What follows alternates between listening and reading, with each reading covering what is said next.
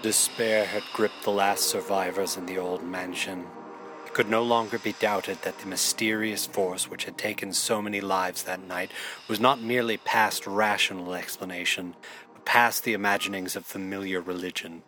No, the spirit or beast which had flayed the Commodore alive and liquefied his flesh, which inspired Mrs. Pickney into a mad fit of self-mutilation, which had even turned the Robinsons' own children murderously against them, was something beyond any devil, any demon that had revealed itself in past nightmares that now seemed like fond and innocent memories. Now Tom and Constance held each other close in the larder, the door feebly shut against the evil outside, and whispered pledges of love desperately, passionately under the sound of that terrible scratching and thumping. Scratch,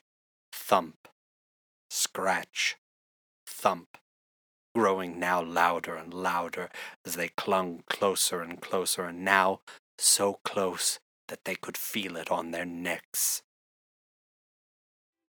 Meanwhile, in a completely different part of town, Detective Mowbray was totally caught up in a colorful and lightly humorous exchange with his landlady, an elderly Polish woman with the damnedest habit of misusing baseball metaphors.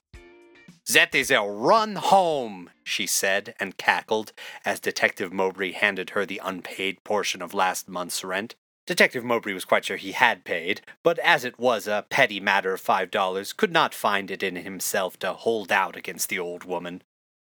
"Mowbray, you're a silly old softy, you dang son of a gun," he said, very much out loud to himself, as he walked down the stairs, tossing and catching an orange repeatedly with his right hand, one of the many tics he had cultivated in a deliberate and long-standing effort to establish himself as more of a character, along with his habits of reading volumes of middle-brow poetry, wearing an old-fashioned straw boater in warm weather, and solving all of his cases by casually bouncing theories off of his barber, an aging Armenian, yet another colorful ethnic character with little command of English. Later, at the deli counter, after a prolonged and, again, lightly humorous digression about cured meat, Detective Mowbray turned his mind to casework. There had been reports of strange and dangerous phenomena at the Commodore's old mansion up in the hills. Detective Mowbray, who was slightly more open to the idea of supernatural phenomena than his colleagues, as will eventually be demonstrated in a scene where he speaks movingly of his own Christian faith, was eager to investigate and learn more about these terrifying reports, and committed himself to dipping in on the matter occasionally, in fits and starts, over the course of the next day, but not with such directness and immediacy to distract him from a number of other amusing errands he intended to run.